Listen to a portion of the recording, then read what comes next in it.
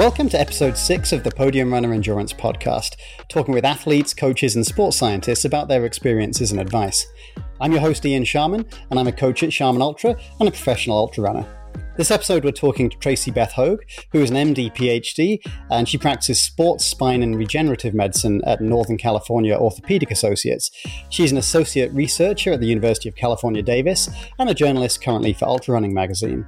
She's also a Danish-American dual citizen who has represented both countries for trail running.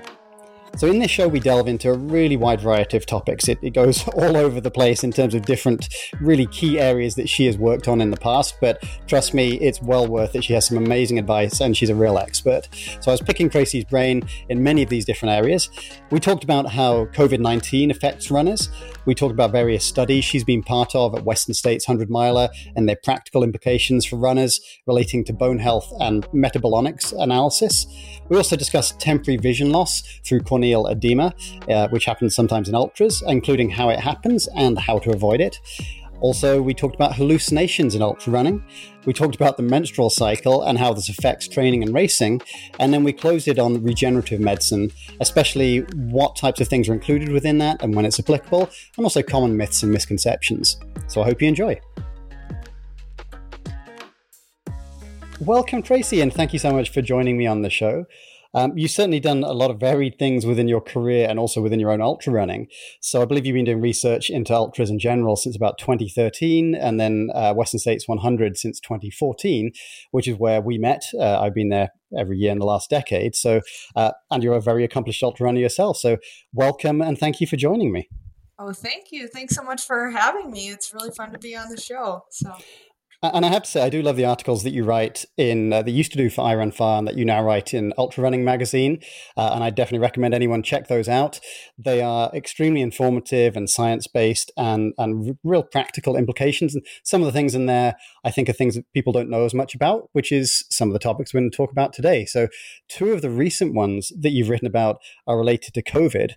So first of those was about how the immune system of a runner affects the likelihood of getting it or protects against it. So what is the kind of overall picture there for if you're a healthy, let's say, relatively young person, because obviously most people are assuming that it's much less risk of getting it or having serious implications. So what did you find from looking into that and from a wider reading of it?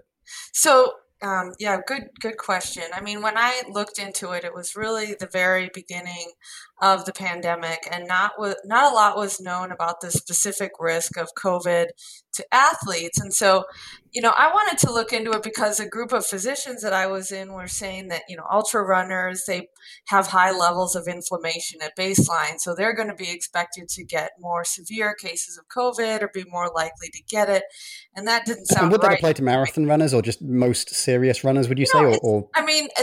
This was really a theory that was being talked about among physicians who don't really know a lot about the difference between a marathon and an ultra marathon. And, as soon as you add the word ultra to it, everyone thinks that, it's unhealthy no matter what, it seems like, among, a lot of physicians who aren't athletes. So, but it didn't strike me that made very much sense, because when I measure markers of inflammation in athletes in general, now it doesn't matter if they're marathon runners or ultra marathon runners. So their CRP and ESR, which are measures of markers of inflammation, are usually very low. So I started to look into that and found that actually athletes do have lower levels of inflammation at baseline, and in general have more robust immune systems and are more resistant to getting infections. So, I thought that was all good. But I wasn't able to find any evidence at that time that I wrote the article whether or not that applied to COVID. But after an athlete has run a particularly hard race, for them, now that's different for different athletes, of course, there is evidence that people are more likely to at least have symptoms of an infection. So it may be that the immune system is kind of not functioning optimally in the week or two after a hard race. So for that long, I'd certainly heard about it being the few days afterwards, and I think Right. we all know that the likelihood of picking up a cold even after doing a big race is typically Right, higher. and I think it's really the first few days afterwards that the big risk of actually.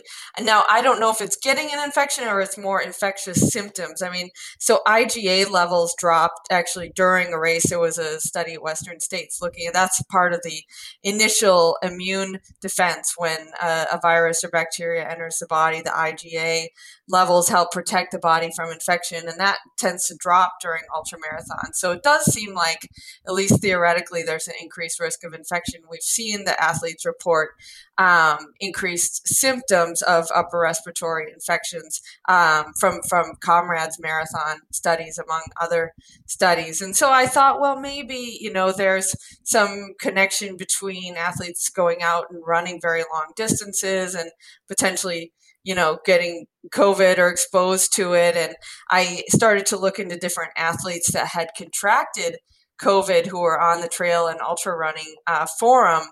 And of the ones who got it, I wasn't really seeing any connection with their training volume, or the amount that they were running, and the severity of the disease or their likelihood to get it. And there certainly have been cases of severe COVID in athletes who run or who participate in shorter or long distance events. And so, just from the amount of research that I was able to do in it, I wasn't seeing a correlation between, really hard events and developing COVID, but the numbers were so small at that time. But I haven't seen any specific research done in that since that time. I mean, we know the risk factors for developing severe COVID are related to age and obesity and other underlying health issues. But, whether or not it's related to how athletic someone is, that really hasn't been looked into in a formal way.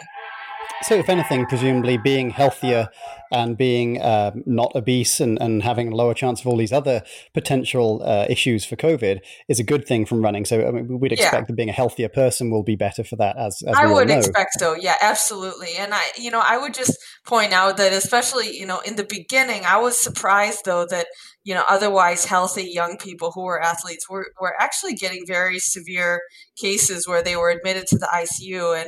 And I just think there's something that we don't understand about why certain people get very severe cases, and that, there are just certain people who don't seem to be protected despite being relatively young and despite, being quite healthy. I mean, those cases are very rare, but, I wish I could say they didn't exist, but they do. And obviously, for most people, even an unhealthy person, still the risks of getting COVID are not huge if you behave well and you stay away from people and socially distance and wear masks and things like that. So that's right. Yeah, we know I'm a lot looking more for about how to anything prevent that it is. now. Yeah, exactly. It's anything that's different or things that are a higher risk factor. And I think probably the main thing here is that there's not anything particularly risky about being a runner, or even immediately after you've done a hard session, you're probably not severely at risk, Right. but also you wouldn't be an idiot and finish a race and then go and sit in a bar. That's Exactly, the sitting in the bar bit exactly. that's the issue, as opposed to doing the race mainly. This has so much more to do about, the types of exposures that people are getting.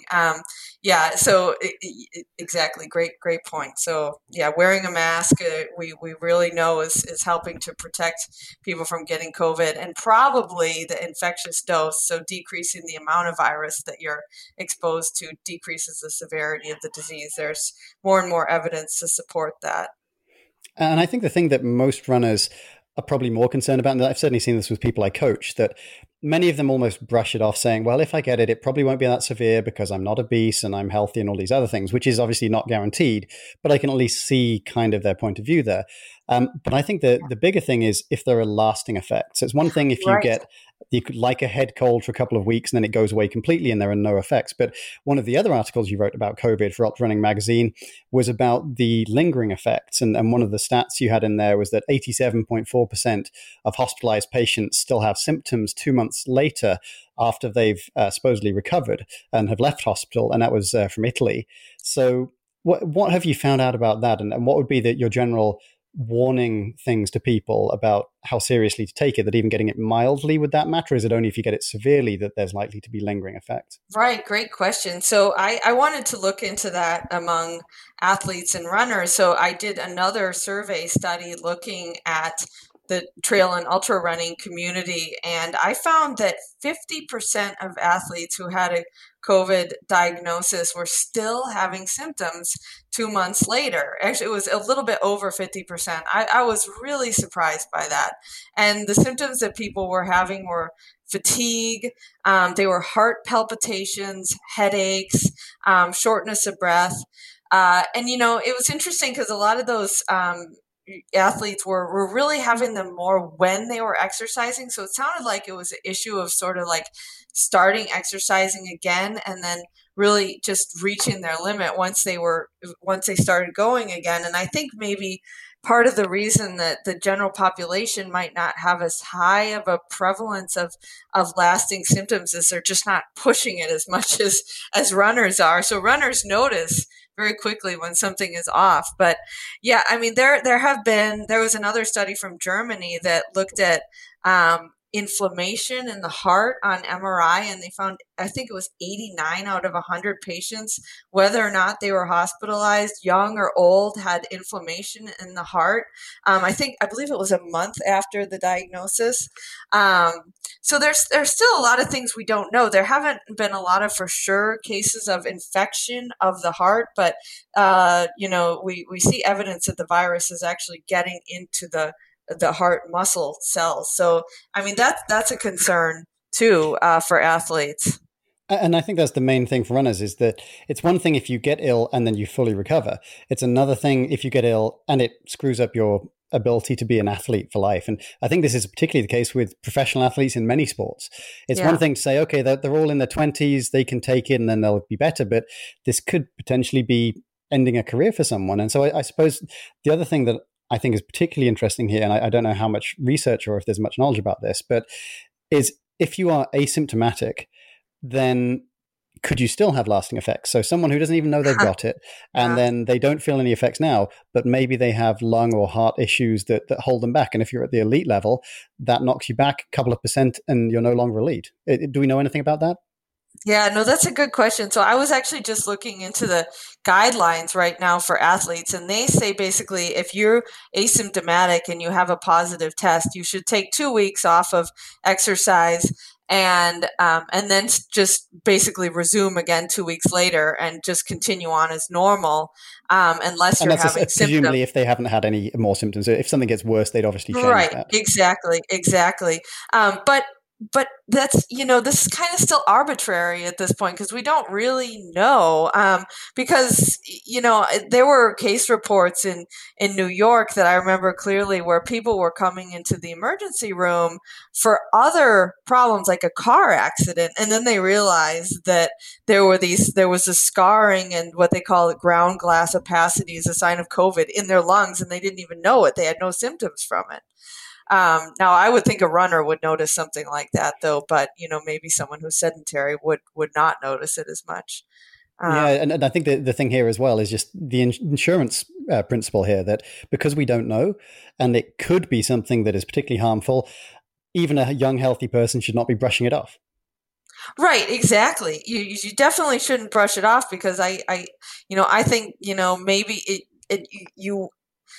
certainly I don't think any athlete wants it because you don't want to live with the uncertainty that something could potentially happen to your heart. I mean, something could happen that's long lasting. Luckily, what we've been seeing is that people seem to be getting better and better as they recover. So far I haven't seen anything that I thought, wow, this is going to last maybe for their lifetime. Thankfully, I haven't seen that yet, but I just don't know because there are some athletes who are diagnosed in the spring and they're still, dealing with fatigue and headaches and shortness of breath. So we just really don't know how long it's going to last. And is there anything else that you found out that maybe isn't as much public knowledge that you think is important for athletes or even just the general public, to be honest, to know? Let's see. I know in particular you've mentioned quite a lot on Facebook about schools reopening, for example. Yeah, right. Exactly. So, luckily, so far the evidence is showing us that children are relatively spared from COVID, and it's really not understood why, but they have a very low rate of hospitalization, low death rate, and it may end up being that it's because they have a very robust immune response in the beginning, so they're able to fight it off very quickly, very efficiently. But again, that's a lot that's not known. But something certainly changes, either around adolescence or around the age of 18 that people seem to be impacted differently by COVID. And one other theory I want to put by you, just because I've seen it in various articles, Yeah. is the idea that in a lot of poorer countries where there are younger populations and where people tend to live close together in cities, so places like India with massive cities and Yeah. Africa, that one of the reasons they maybe haven't seen as severe death rates and infection rates is maybe because there's been other similar type of airborne viruses that have been around them more, and that may have given them a little bit more protection because they've got used to this type of thing. Do you Right. have any ideas about that? I mean, I know it's just purely speculation at this point. Right. I actually saw an article that came out today that supported that exposure to other coronaviruses might be protecting against more severe forms of COVID. And I think there might be something to that, and I don't think we have a for sure answer yet. But in terms of Africa, I think it's also important to remember that they have a very young population there. So we're not seeing the death rate that we're seeing in first world countries, because if the life expectancy is between, 55 and 65 there, they really don't have a population that's going to be expected to be dying in any large amount. And I'm not sure about the life expectancy in India, but that could certainly be playing a role of why it seems to be less severe there. Yeah, I think I read that the average age is in the low 20s or mid 20s. So Yeah, obviously, a large portion of the population are in the much lower risk category. yeah, exactly. No, thank you for that. And I think it's just a good topic to have some updated stuff that is very specific to runners in particular. As I mentioned at the beginning, we've got a lot of totally different things to talk about based on some of the things that you've researched in the past. So in particular, I want to talk as well about some of the studies you've done at Western States. So because that is a very unique population, there isn't as much research done into ultra running. I know there's been several things in the past around the Comrades Ultra being a huge race in South Africa, particularly Tim Noakes and other people doing those kind of things. But the first of those that I want to mention was one I was actually involved in myself, which is the bone health study and about stress fractures and how likely this is and how strong runners' bones are. So could you just tell us a little bit about what you found out about looking at these highly trained people doing 100 miles and their bone health compared to other runners potentially and compared to the general population? Yeah, absolutely. And thanks for participating. There's so much interest at Western States in I participating. was quite happy to find out that I was at least above average for my bone density, which Good for I'd hoped you. for, but at least that was the case. Well, that's good. I'm glad to hear it. Yeah, so that brings up a good point, actually, that we were surprised to find that actually the male runners had a higher prevalence of low bone mineral density. So it was around a third of the male runners actually had a below than lower than average Z score. So we measured bone mineral density with DEXA scans. So this was the first time that was done in an ultra running population, and the women actually were on par with what was expected for their age group for their bone mineral density. So they didn't deviate from the general population, the women ultramarathon runners, in terms of bone mineral density. Isn't that kind of surprising though? It Because is really we hear surprising. that runners are meant to be getting stronger bones because of the pounding, and say cyclists don't get that benefit. So was that all unexpected to see? No, so the numbers that's a lower? really No? good question. So there are definitely different types of impact sports. So running is actually considered a leanness sport, and so runners that are at particularly high risk of having low bone mineral density and stress fractures, and it's thought that that's due to body mass index. But sports like soccer or football or sports where there's more axial loading and not as the same focus on being lean, then they tend to have higher bone mineral density.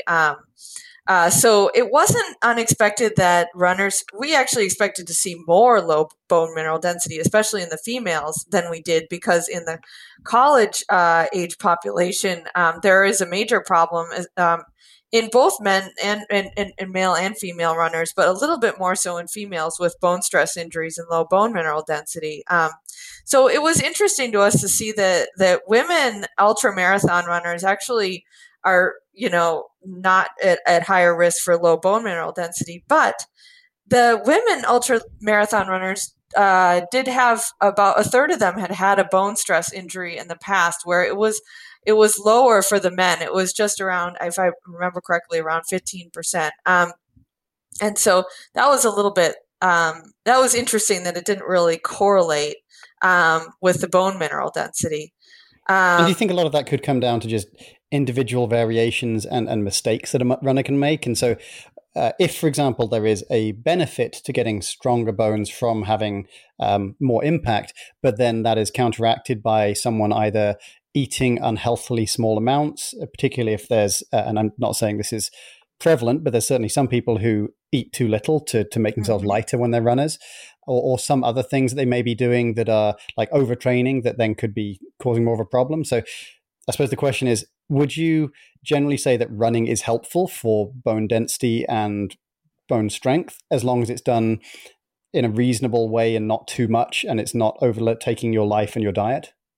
Yeah, I mean, I would say in general that we've found that running is actually usually a risk for having low bone mineral density. However, that risk is probably due to underfueling for the amount of activity that a person does. And you're talking there about very well-trained people who'd be doing a lot of running. So your average person who does a 5K and they're a bit overweight, that wouldn't be the case. That wouldn't apply to them. Exactly. It kind of, it starts happening, especially when women stop menstruating, and when men have too low of a testosterone level, the same sort of syndrome can happen in female athlete triad. It was called in women. So now we know there's a male equivalent of that. And that is when runners start to be at risk of having stress fractures. And the low bone mineral density in the men, I'm really curious whether or not that just has to do with the cutoff of normal that's set in the general population, because if the male ultra running athletes are really quite lean and a lot leaner than the normal population, then it may be that bone mineral density that is considered too low is actually not too low if they're not having stress fractures. So it may just be a question of the normal range not being appropriate for men, but being more appropriate for women. But I'm not sure about that. No, it's very interesting. I always just assumed that running was kind of unambiguously good unless you overdid it. But I didn't realize that sports that are maybe a bit more power-based and therefore the athletes tend to be a bit more muscular, that it is way more advantageous there. So that's absolutely. I think that's part certainly of the reason it's good for runners to cross train and to strength train. And I personally started playing soccer quite a bit more actually after I started learning about bone health, partly because my kids love it, but also because I thought, I was diagnosed with osteoporosis when I was in my early 20s when I had a stress fracture.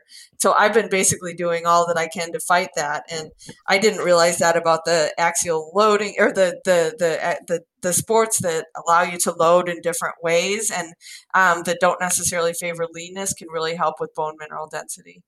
So. And I'd say having a variety of other sports, particularly in your background, is generally helpful anyway to have developed well. And I think that comes to the higher level concept that it's good not to just become a runner from the age of 5 and do no other sports. It's good to be more balanced than that for many other reasons, including this one. Yep, exactly. Yeah, no, I definitely think that's something that I wasn't as aware of. But at least it sounds like it's not detrimental as long as you are cautious about not making mistakes, as long as you're not overtraining, and really, I think the fueling aspect is very important because, one of the correlations that we found in women, interestingly, was their bone mineral density correlated quite well with their levels of estrogen and testosterone. So if your hormones are at the right level, then you're much less likely to have problems related to stress fractures and bone mineral density. And really the way to do that is to make sure that nutritionally you're getting, what your body needs. Yeah. So, and So would you women say can easily know that by losing their period. Yeah, and we'll come onto that as well, because I know you've written articles about the menstrual cycle, and I found there are some very easy, simple takeaways from that, as well as some more in depth. But I'll come back to that side of it a little bit more later. But I suppose the one thing in terms of takeaways for people is make sure you're eating healthily and enough, and being aware of what your body's signals are giving you. Is that the simplest way to think about it? But and that should be the way to navigate through well. And just in terms of bone stress injuries, they're not they're often missed. And so just so people are aware, a bone stress injury or a stress fracture, bone stress injury is the umbrella term, but it can be a stress fracture, or it can be an actual, it can be just a sign on an MRI of a sort of a pre-stress fracture. Usually those present with pain that gets worse the more you run.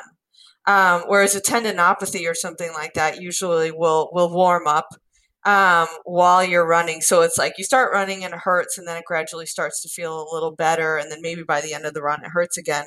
Whereas a stress fracture, it's like you start running and that pain is bad, and it stays bad and gets worse the rest of the run. So that can be a sign of a stress fracture. And unfortunately, I think probably half the people listening to this are familiar with how that works. So hopefully we can avoid more of that in the future, though. Exactly. Yeah, it's a common problem. Was there anything else, any other takeaways that you found from that study, or other things you've looked into around bone health relating to ultra runners or marathoners?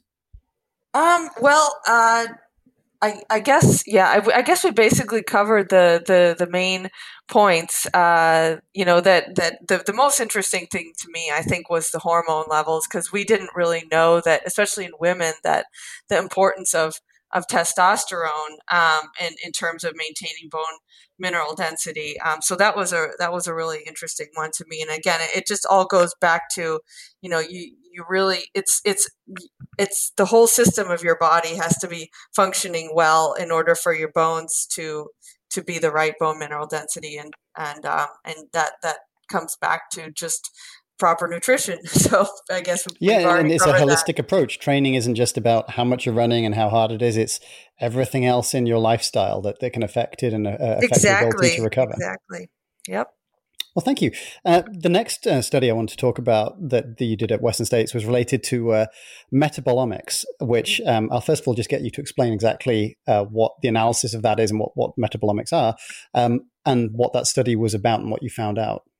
Yeah, so metabolomics is basically the study of metabolites. So you're looking at the processes that are occurring in reaction to things that happen to your body. So in reaction to training, in reaction to diet, and the things that you're doing that might be making a change in your body. So you measure the levels of those metabolites. And the idea with the study was, so this was Dr. Weiss, who was at UC Davis. He actually used to be the medical director of the race. So some people might know him from Western States, but his idea was that he wanted to look at the fastest finishing runners versus the slower runners and see if there was a difference in the metabolome of these runners. And so, well, we did end up finding, it kind of jumped out right away, was that this group of molecules called phosphatidylcholines was higher in the fastest finishing runners versus the slower runners.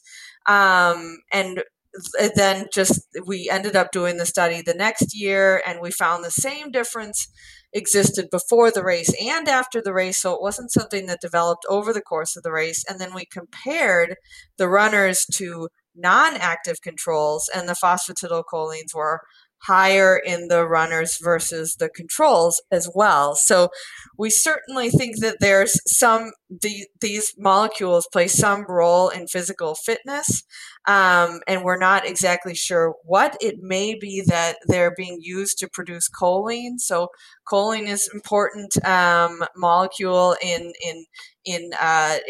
physical fitness, and so there have been studies that have shown that supplementing with choline improves performance in running races. So we think it may have something to do with restoring the body's fuel the stores of choline. And so runners are the fastest runners are apparently very good at doing that and producing those phosphatidylcholines. So that's a lot of big words. It is, yeah. And several that I'm sure that are not just new to me, but to many other people too. Yeah. But I suppose the high level concept there is it that these faster runners are faster because they've got these extra things and others could then try and do it, like you just mentioned with right. Adding supplements to improve performance? Or are they performing better because they have that? So which is the direction of causation there? Yeah, is it that, so I mean, it's a great question, and I don't know for sure, but I suspect that it is an adaptation that occurs over time with training. And the reason that I say that, so basically what I'm saying is I don't think that certain people are born with higher levels of them. I think it occurs with training. And it's because of a study that actually looked at patients suffering from Parkinson's disease. And what they found was that they had extremely low levels of phosphatidylcholines. And so in my mind, I thought, well, that is probably because they're more sedentary. So, I don't think that people who end up developing Parkinson's are born with like a super low level of phosphatidylcholines. That didn't really make sense to me. I think that it's something that occurs, a process that occurs in the body that people get better and better at building up these stores of the phosphatidylcholines, and that's what we were seeing. And so if it is something that just comes from being fitter and training better, is that useful for maybe people if they're getting blood tests to be able to, in the future, that's included within that, to be looking for it, to have a sense of what improvements they're getting with their training? Is it something that's a great question. Yeah. I hadn't thought about that, but that's certainly a possibility that you could, measure your phosphatidylcholine levels and see are they rising. The thing is that our study was really the first one to find. There was one other study that found this, but we really don't know a lot about the individual variation. If there are some runners, who do really well who never get high levels.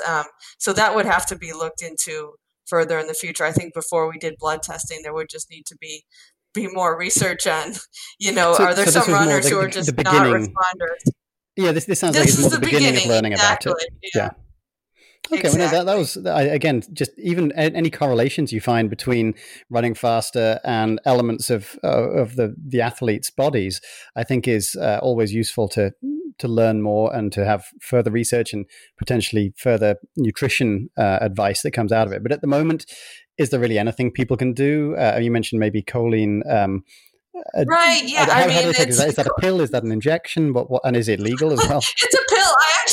I went and looked at the store because I thought, or I bought it online. I can't remember, but they do exist. And I started to get interested in, do they have any effect? And there's a good study by Jaeger is the name of the author. And he basically looked at he looked at a bunch of different studies, and it was a systematic review. And he found that basically all the studies showed that supplementation with choline before a race improves performance. And I thought, wow, this isn't really talked about that much. So then I bought like a bottle, and they're these big yellow pills, and it's just like a supplement. And I don't know, I never really used it. I just took it a couple times, but I didn't do anything really experimental with it. And presumably if it does have a significant effect, it'll become a banned substance. So it'll either be it doesn't do a whole lot, or it's not allowed because it does do a whole lot. Right. I guess, at least. It could potentially become a banned substance. Yeah. It's not right now, at least not to my knowledge. I do think I looked it up at the time, but I don't believe that it is. It's just a natural substance, so they wouldn't be able to really test. It would be difficult to test for it because everyone has it in their bodies. Interesting. Yeah. Well, no, I think it's just fascinating getting research from the more extreme end of the scale, whether it's done at Ironman competitions, 100-milers, or similar places like that, because there's certain things that only happen at that level of extremity. And to be honest, that's a few of the other things that we'll be talking about. So the next one is something you wrote about relating to corneal edemas, vision loss, basically, for ultra runners, which I had heard a couple of friends have had issues with that in the past. I've never seen it in terms of people around me. I just heard about stories about it. But what is a corneal edema, And Yeah. how does that kind of come about in an ultra? Yeah. So let me tell the story a little bit back up and sort of tell you about how we figured this out. So, so there was some research from the Vermont 100, and I can't remember, there was one other race that showed that 3% of 100-mile runners developed vision problems.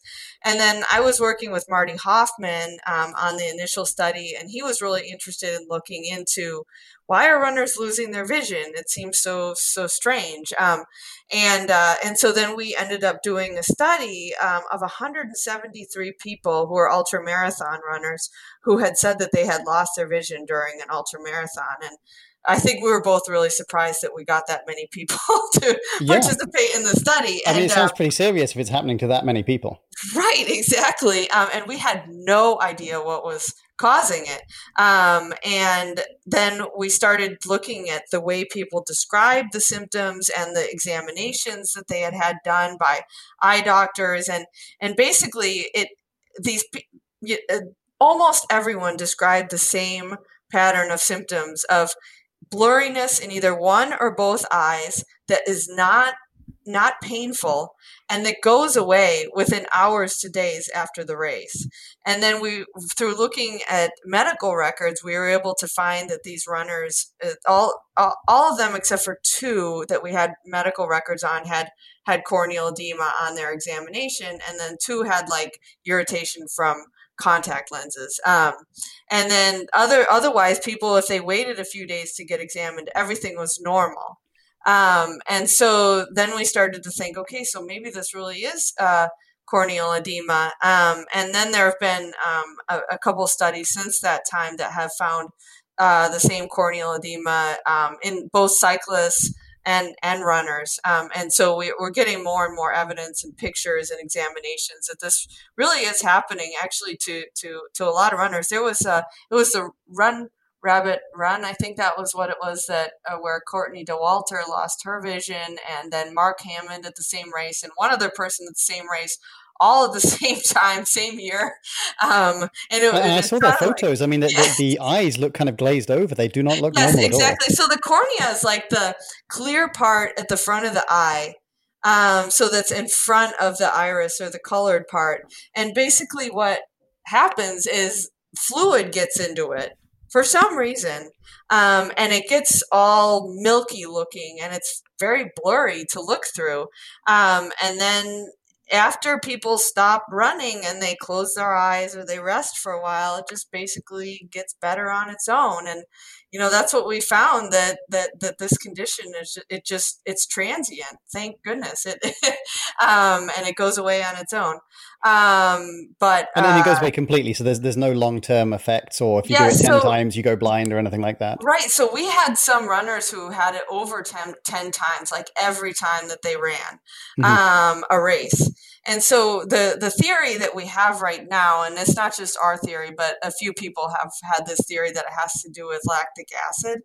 And so maybe the lactic acid level in the blood and also just in the fluid in the cornea, because there seems to be this combination of like really hard effort and then also getting debris in the eye that are causing this to happen.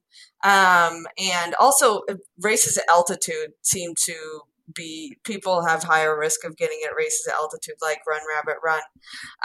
And it's because we found that wearing glasses of some kind, sunglasses, any sort of clear glasses, can prevent it from happening. So there's, and is that because it probably prevents stuff getting in the eye? Exactly. So it's like basically like that clear part of the eye, it just becomes overwhelmed because it's like it's getting blood that has lactic acid in it, and it's getting things in it, and then people have their eyes open for a long time, and so it's all these things working together, and then the cornea basically gets inflamed. It can't take anymore, and then your vision gets blurry. What was the shortest race distance or run distance or bike distance that this happened to someone? Are we talking like being out there for 12, 24 hours kind of times, or can it happen in shorter amounts of time than that? Especially, I suppose, if someone's pushing hard, maybe in a 10K even. Right, exactly. So I haven't seen it in any, I'm trying to think, in a 10K race. So the problem was when we did the study, we only were looking at people who had developed it during an ultra marathon. And so it was only through talking to a few people who had had it like repeatedly that I would hear that people had it at maybe distances a little shorter than an ultra marathon. But, I don't think I heard 10K. I mean, people had to be putting in some large amount of effort for a long amount of time. And it may be that it's happened to people in marathons as well. But I will just say that the people who had repeat episodes, and we did end up finding that there people who had refractive surgery, so like LASIK surgery, were more likely to have repeat episodes and were more likely to have it happen like earlier in a race. But the most common race that it would happen in was a 100-mile race. I can't tell you exactly the shortest distance that it might happen in. I would not be surprised if people have had it during a marathon. So it's typically more risk if it is really long, Yes. high altitude, a lot of effort.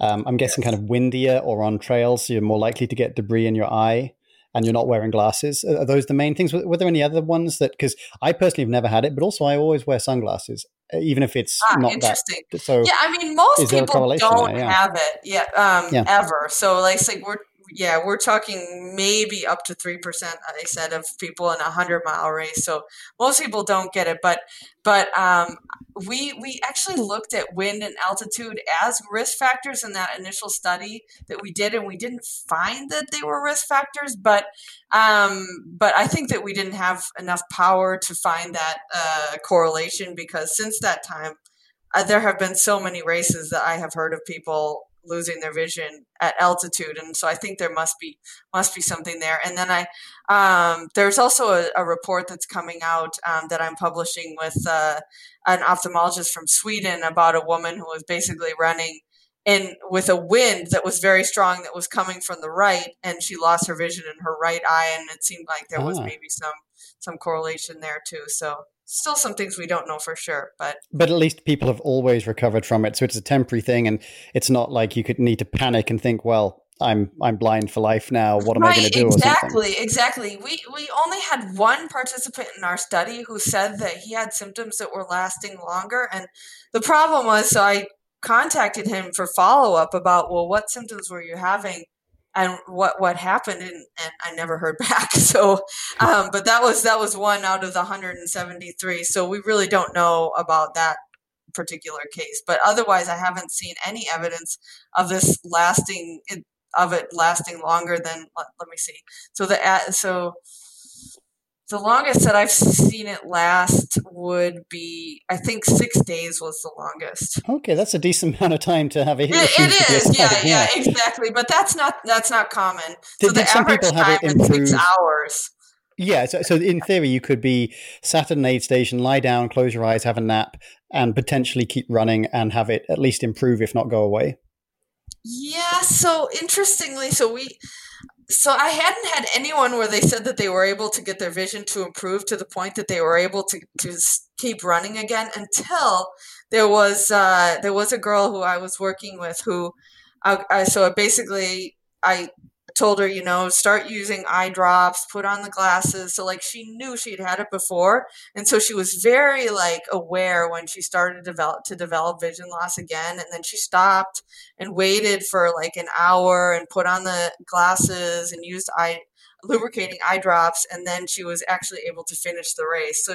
So she was the only one that I'm aware of who was actually able to stop it before it got too bad.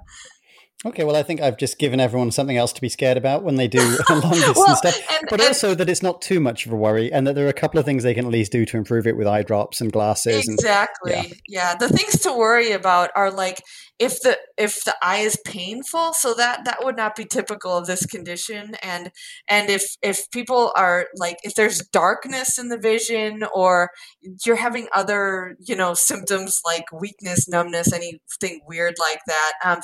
Or redness of the eye. Like those, especially like significant redness, any of those would make you think, well, maybe something else is going on. But if it's just painless blurring of the vision, and someone can look at your eye and they can probably see the cornea is cloudy, then you can say, okay, that's probably what this is. and you can be reassured. Sounds good. Hopefully nothing too much to worry about, even if it does happen to someone. At least even just knowing what it is and that it'll go away, I think could be a weight off your mind. While if you're Absolutely 12 hours into a race and suddenly you can't see anything, I think that would be quite terrifying for most people, especially if they've never heard of this issue. Exactly. Yeah. So relating to that, we mentioned Courtney Dauwalter a minute ago, and that's who I interviewed on the previous podcast. And one of the things she's had a few times, as well as this going blind within a race, is hallucinations. And so I did email you about this before, and there doesn't seem to be any kind of real clear scientific evidence or process for how hallucinations occur. But could that be related to eye damage, or is it more, I suppose, probably more the brain's interpretation of what you're seeing? And but the things that I'd said to her are, could it be maybe something to do with low blood sugar, fatigue, just general lack of sleep coming through? And so I think you mentioned that low blood sugar probably is not related to it, but much more than that we don't know. So right. What are your thoughts? So I don't think that there's any evidence that we think that it's coming from the eye itself. Or the eyes, and basically because I don't know what the mechanism behind that would be. I know people can get retinal migraines, and sometimes they will describe, like zigzag appearances. And sometimes that can be due to like a vasospasm of the artery to the eye. But I don't, that's not necessarily correlated with exercise at all. So I don't think that that has anything to do with it. It does sound like it's not the eyes that are having the issue, it's the brain having the issue. It's the brain, right? And I guess I kind of think of it as a overwhelming of the brain for some reason. So it's like you're not able to filter out the false information. And, I think it's a combination of just fatigue, physical and mental fatigue. And then I don't know if there's some other, if any electrolyte imbalance plays a role in it. I would certainly be more inclined to think sodium before I thought blood sugar, because actually the body is extremely good at maintaining blood sugar while a person is running. And if you look during exercise, people's blood sugar actually goes up. And so the body always preferentially gives sugar to the brain.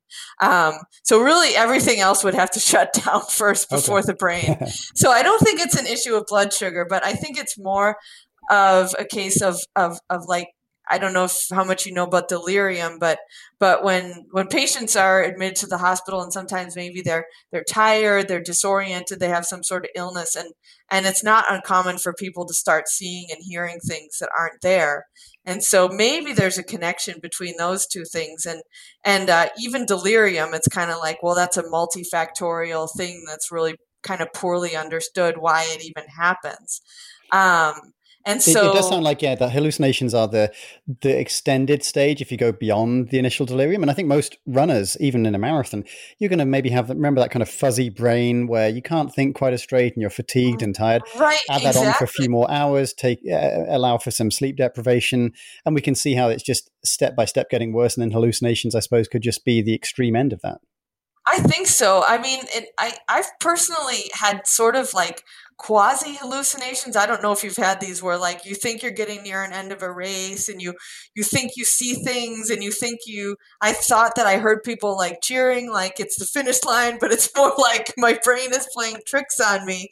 Yeah, you hear the wind and you think it's cheering in the background, or it's just not quite identifying things accurately. Yeah. Right. And so I think it does have something to do with the brain's like just a capacity to filter out the false information. Like you're not able to say that's not real.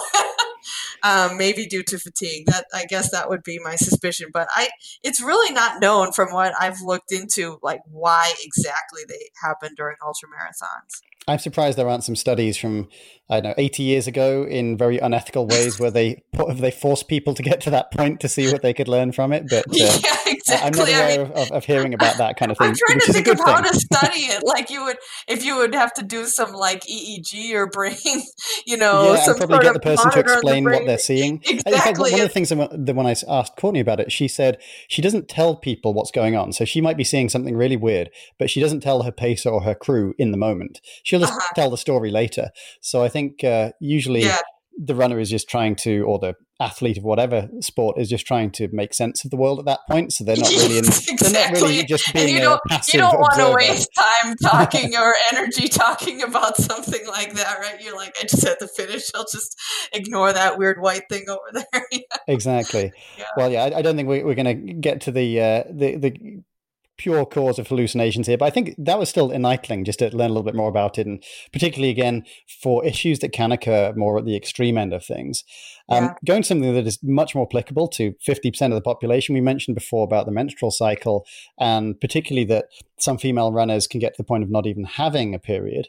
Yeah. So the article you read, I thought, was extremely useful for both women to understand how their body is changing through the month and how that'll affect their training, and also for coaches to be able to just incorporate this to a greater degree. I don't ask the people I coach to put in their menstrual cycle into their plan, but I do just explain some of the simple concepts that you had in your article. So awesome. Do you want to just go over the general kind of ebb and flow through a month of how that's affecting exactly. a runner? So most of the research has shown that women perform better when estrogen is the dominant hormone over progesterone. So women's cycles, the beginning of the cycle, the follicular phase, the first 2 weeks once menstruation starts. So estrogen will be the dominant hormone, and usually that's when women feel the best because their temperature is lower, and there's just better recovery and better performance, probably just because estrogen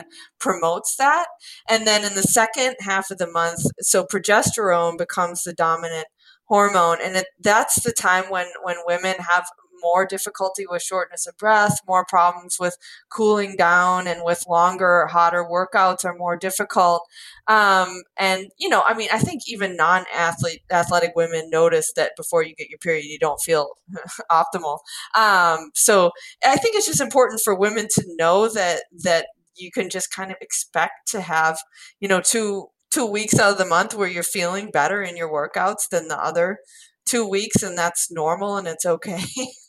And with your own training, for example, do you factor that in for when you're going to do hard efforts, or you can kind of give yourself a bit of a pass and say, well, of course that run didn't feel as good given what week it's in, that kind of thing? Yeah, I mean, definitely, because I usually, it's actually the way that I know when I'm getting my period, because I start my workouts aren't as good. So I don't really factor it in my own training. Actually, I just kind of like say, okay, well, I'm feeling off. And I can sometimes see that my heart rate actually goes up when I'm training right before my period. And for me, it's more like, okay, I understand why this is happening. It's okay that I'm not running as fast, or that my heart rate is a little higher today because it's expected. So yeah, I actually haven't really incorporated it, but I could. I'm probably just too lazy to do that because I just get in workouts when I can. Well, it sounds like it's something that can obviously just be one of the many factors that leaves you feeling different. So you don't change your life all the time for every little thing. Exactly. But for races, they're obviously on set days, and you can't time things perfectly for those. Right. So would you say that accounts for differences in performance? Let's say the Olympics, Olympic final is on a certain day. Some women are going to be at a more beneficial part of their menstrual cycle than others. Absolutely. Can that be the thing that makes the difference? Because it still seems to be certain athletes keep winning, so it doesn't matter what day it happens, they still win.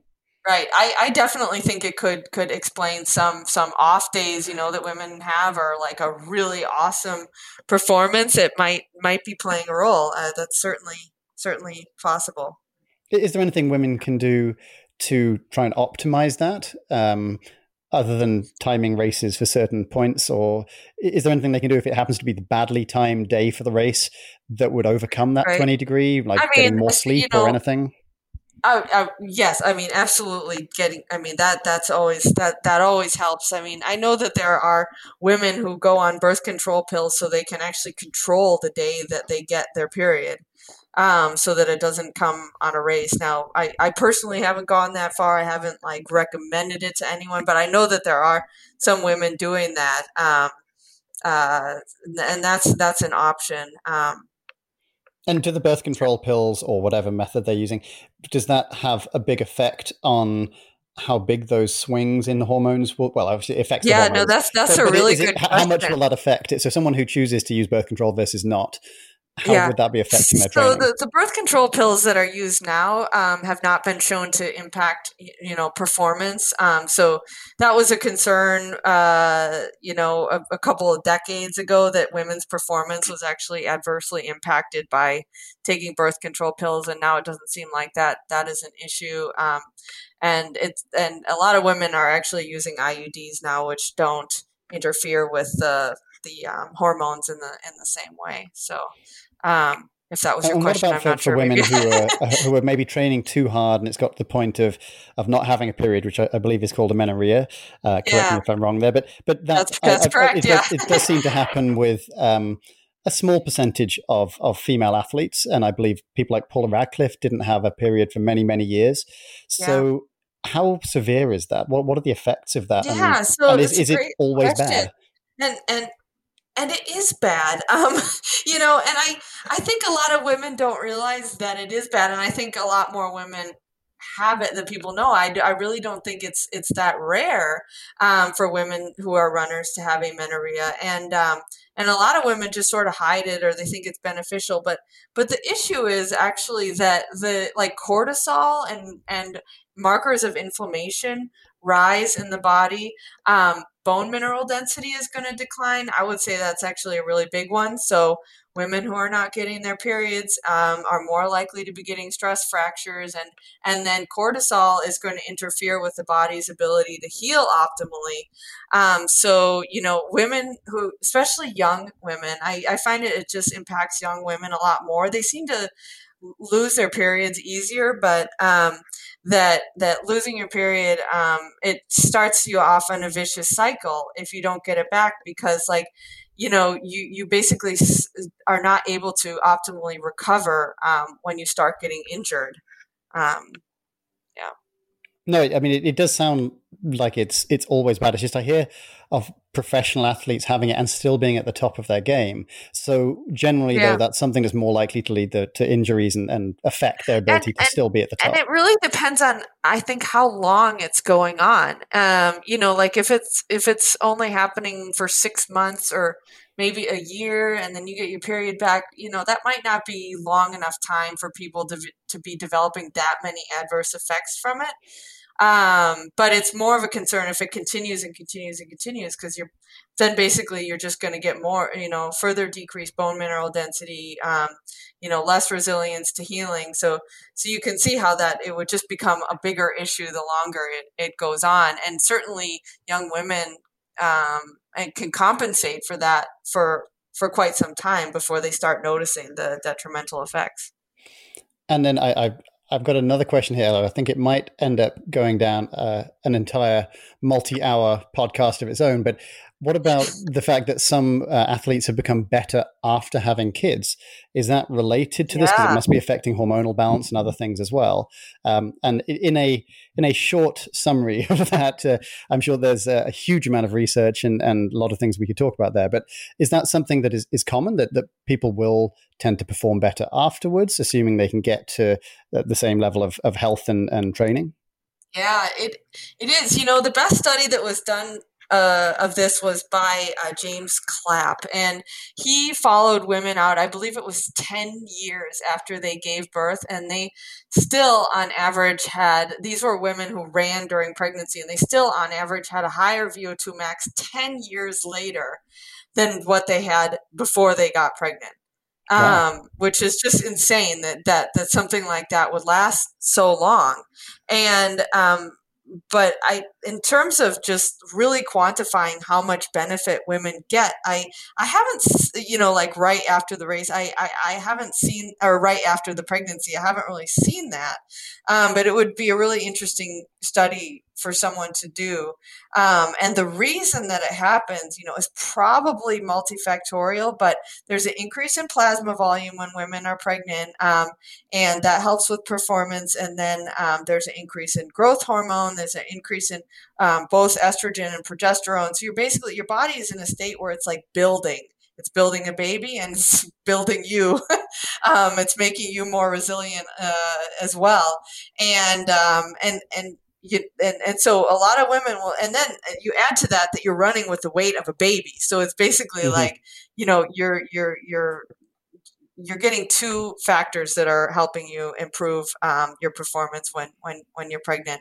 And yeah, so I'm not sure exactly how much the performance is increased, but it would be expected that women would be able to perform better and run faster after their pregnancy if they're able to continue to train through most of their pregnancy. Well, I think one of the unintended consequences of this year and having a lot of races cancelled is I've seen quite a few elite level female ultra runners choosing to have a baby this year. So this could be we could see some results of that, and people who are still absolutely, some of them certainly still in their prime. So I think that'll be one of those unusual experiments that wasn't intended to see how that affects their careers afterwards. That would be really interesting to study. I hope someone does that. Yeah, no, that's cool. Well, hopefully we've just given someone a good idea. So the last area I want to look at was another one of the articles you've written about, and it's an area that you spend a lot of your time working on, and that's regenerative medicine. And when we're talking about one of the things that affects most runners, again, the injuries in general, and particularly having joint injuries and things that can become permanent or debilitating are a major part of that. So what are the main options for runners when we're talking about regenerative medicine? I think there's three in particular you'd mentioned in the article that you wrote. Right. So, regenerative medicine is basically the way that you different ways that you can stimulate the body's natural healing process. And I think the one that people are probably most familiar with, if they've heard of it, is platelet-rich plasma, or PRP. And so basically what that involves is drawing your blood and then spinning it in a centrifuge and taking the platelets out of your own blood and then injecting those into an injured area of your body to stimulate the healing, because the platelets basically are the body's cells that stimulate the need for healing, and so they attract stem cells to the area and other growth factors. And so there have been 12 randomized control trials, for example, for knee osteoarthritis, showing that injecting those platelets provides better pain relief than a sham injection at 2 years even. And then there's very good evidence as well for tendon injuries for using those platelets. So it's completely natural because it's from your own body. So that's gives it a very low amount of side effects or risks. And then there's a couple other options that people can do. So another one that I mentioned in the article doesn't come from your own body, but it's basically just using sugar. So you use dextrose and you mix that like with a numbing medication, and you inject that into an area that's maybe painful or not healing. And that is just an irritant. And what it does is it stimulates the body to start healing right there. Like, hey, there's a problem here. And then suddenly the body starts focusing on an area that maybe it hasn't been paying enough attention to heal. And are both of those injected? They're both injected, yep. And then the last one would be like harvesting your body's own stem cells. And you can actually get those from inside of the bones of your body. So typically people would get those from the bone in your low back, the iliac crest, and then remove the cells from there and then re-inject them into an area that's not healing properly. And so that's bone marrow aspirate concentrate, it's called. And all of these, they're a bit more extreme they're not the first thing you go to typically. Do they have particular downsides, or pain is one of the things that I've heard about, particularly with the injections? Exactly.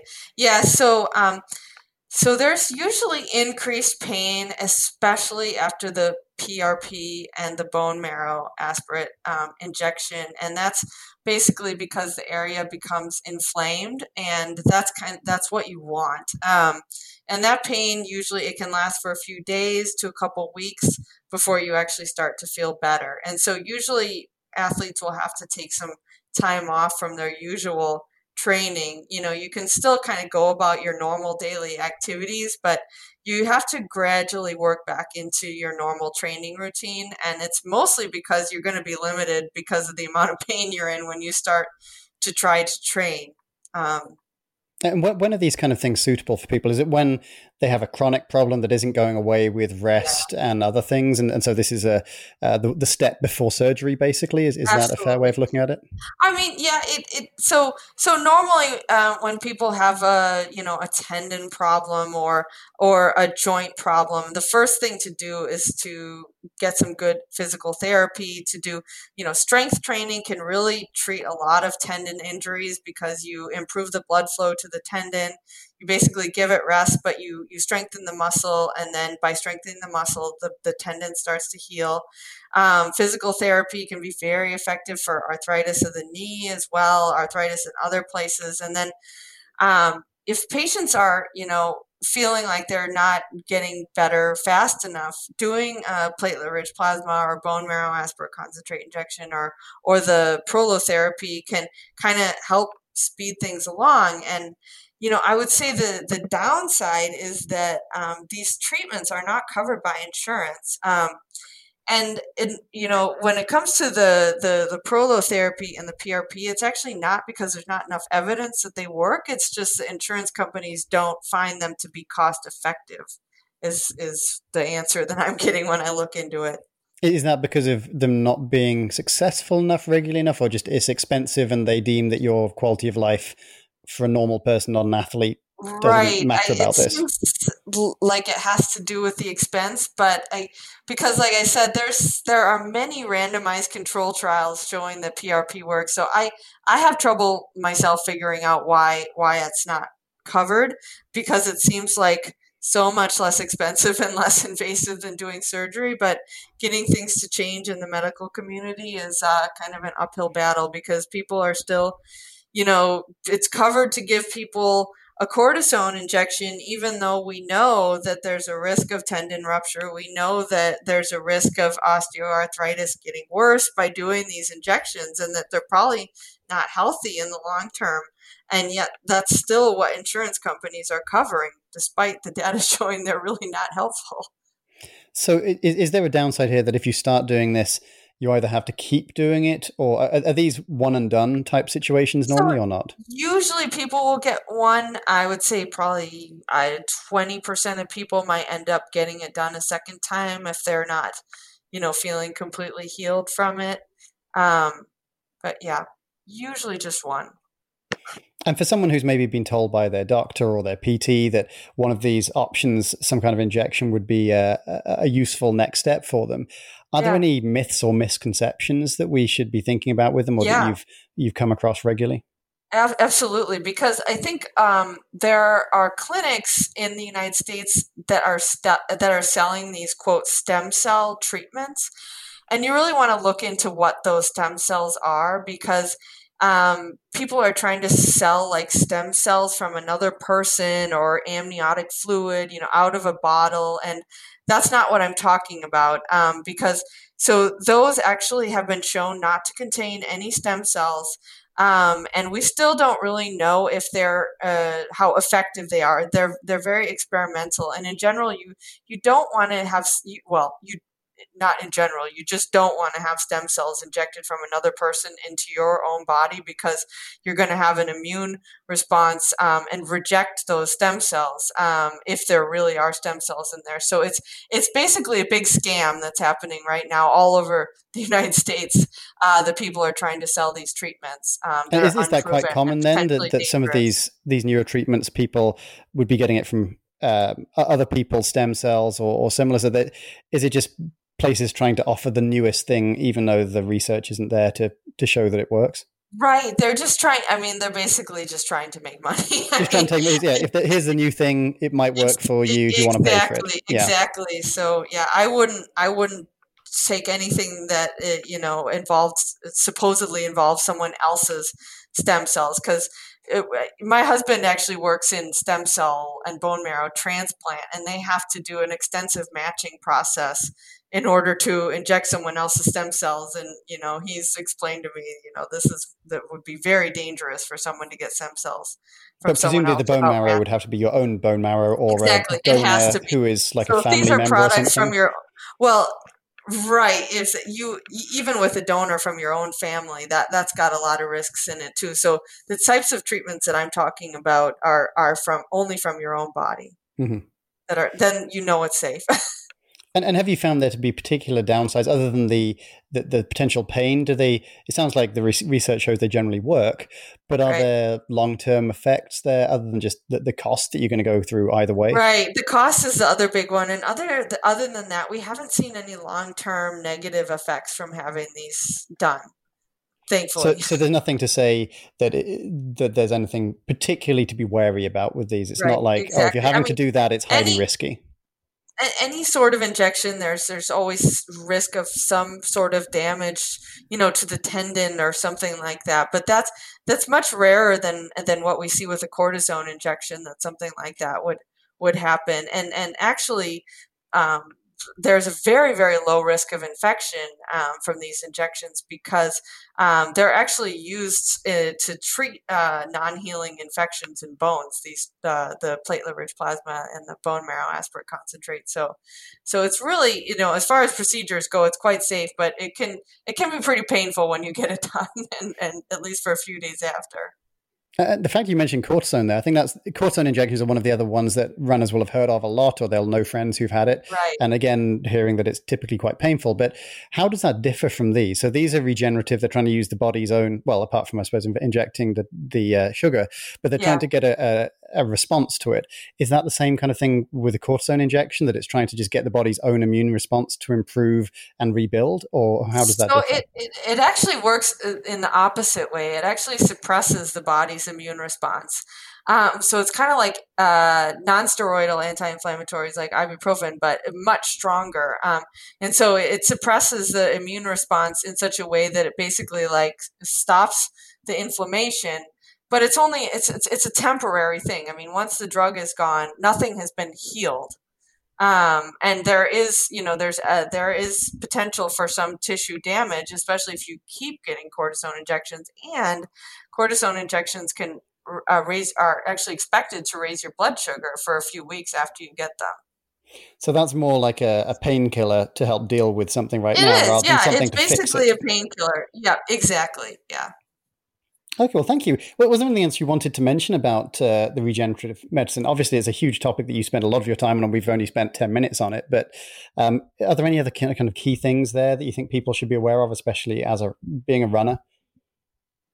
I mean, yeah, I think that people should be aware that those treatments exist and ask their doctors about them because, surgery is sometimes the answer, but I've had a number of patients who've been able to avoid surgeries that they thought they were absolutely going to need and then end up not needing, and they're running again and doing great. So, it's definitely something that I would try. In fact, I have tried it and it worked for my Achilles. So,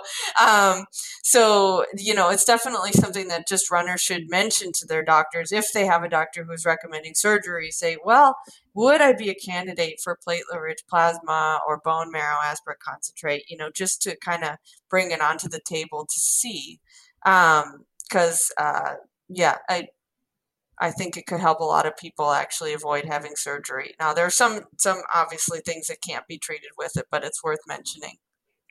And just to put rough numbers on it, we mentioned that all of these are expensive, and I'm sure there are different prices in different hospitals around the US and in different countries, I'm sure. It'd probably either be covered or cheaper, probably. But what are we talking, thousands of dollars, tens of thousands of dollars? Yeah, so the typical price for platelet-rich plasma would probably be anywhere between $500 to $2,000, depending on where you go. And then for bone marrow, the typical price would be somewhere between $2,500 and $3,500, something like that.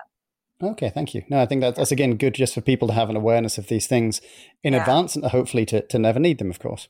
Exactly. Yeah. So thank you so much for all the topics we've covered today. I feel like we got some good points out of them, even though each and every one of them could have been an entire series of podcasts, to be honest. But thank you for all of that. Was there anything else you wanted to mention about anything we've talked about today?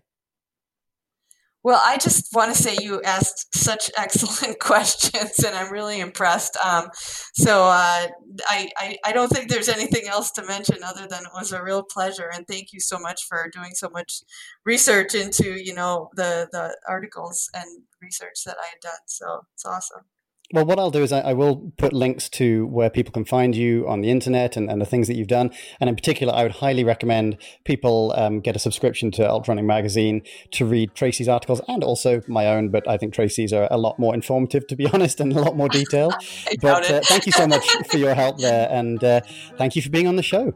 Thank you. I hope you all enjoyed that. And you can follow Tracy on Twitter at @TracyBethHogue, and her Facebook posts are an excellent way to understand scientific findings, including about COVID-19. Or you can contact me, Ian Sharman, at sharmanultra.com, and also let me know if there are particular topics or guests you'd be interested in. We have contact details for Tracy and myself in the show notes too. Rating the podcast is also appreciated and will help us get found out by more runners searching for this type of content, as does subscribing for the podcast. Check out podiumrunner.com for articles for runners of all levels, including the occasional one by myself too. Thank you, and see you next month.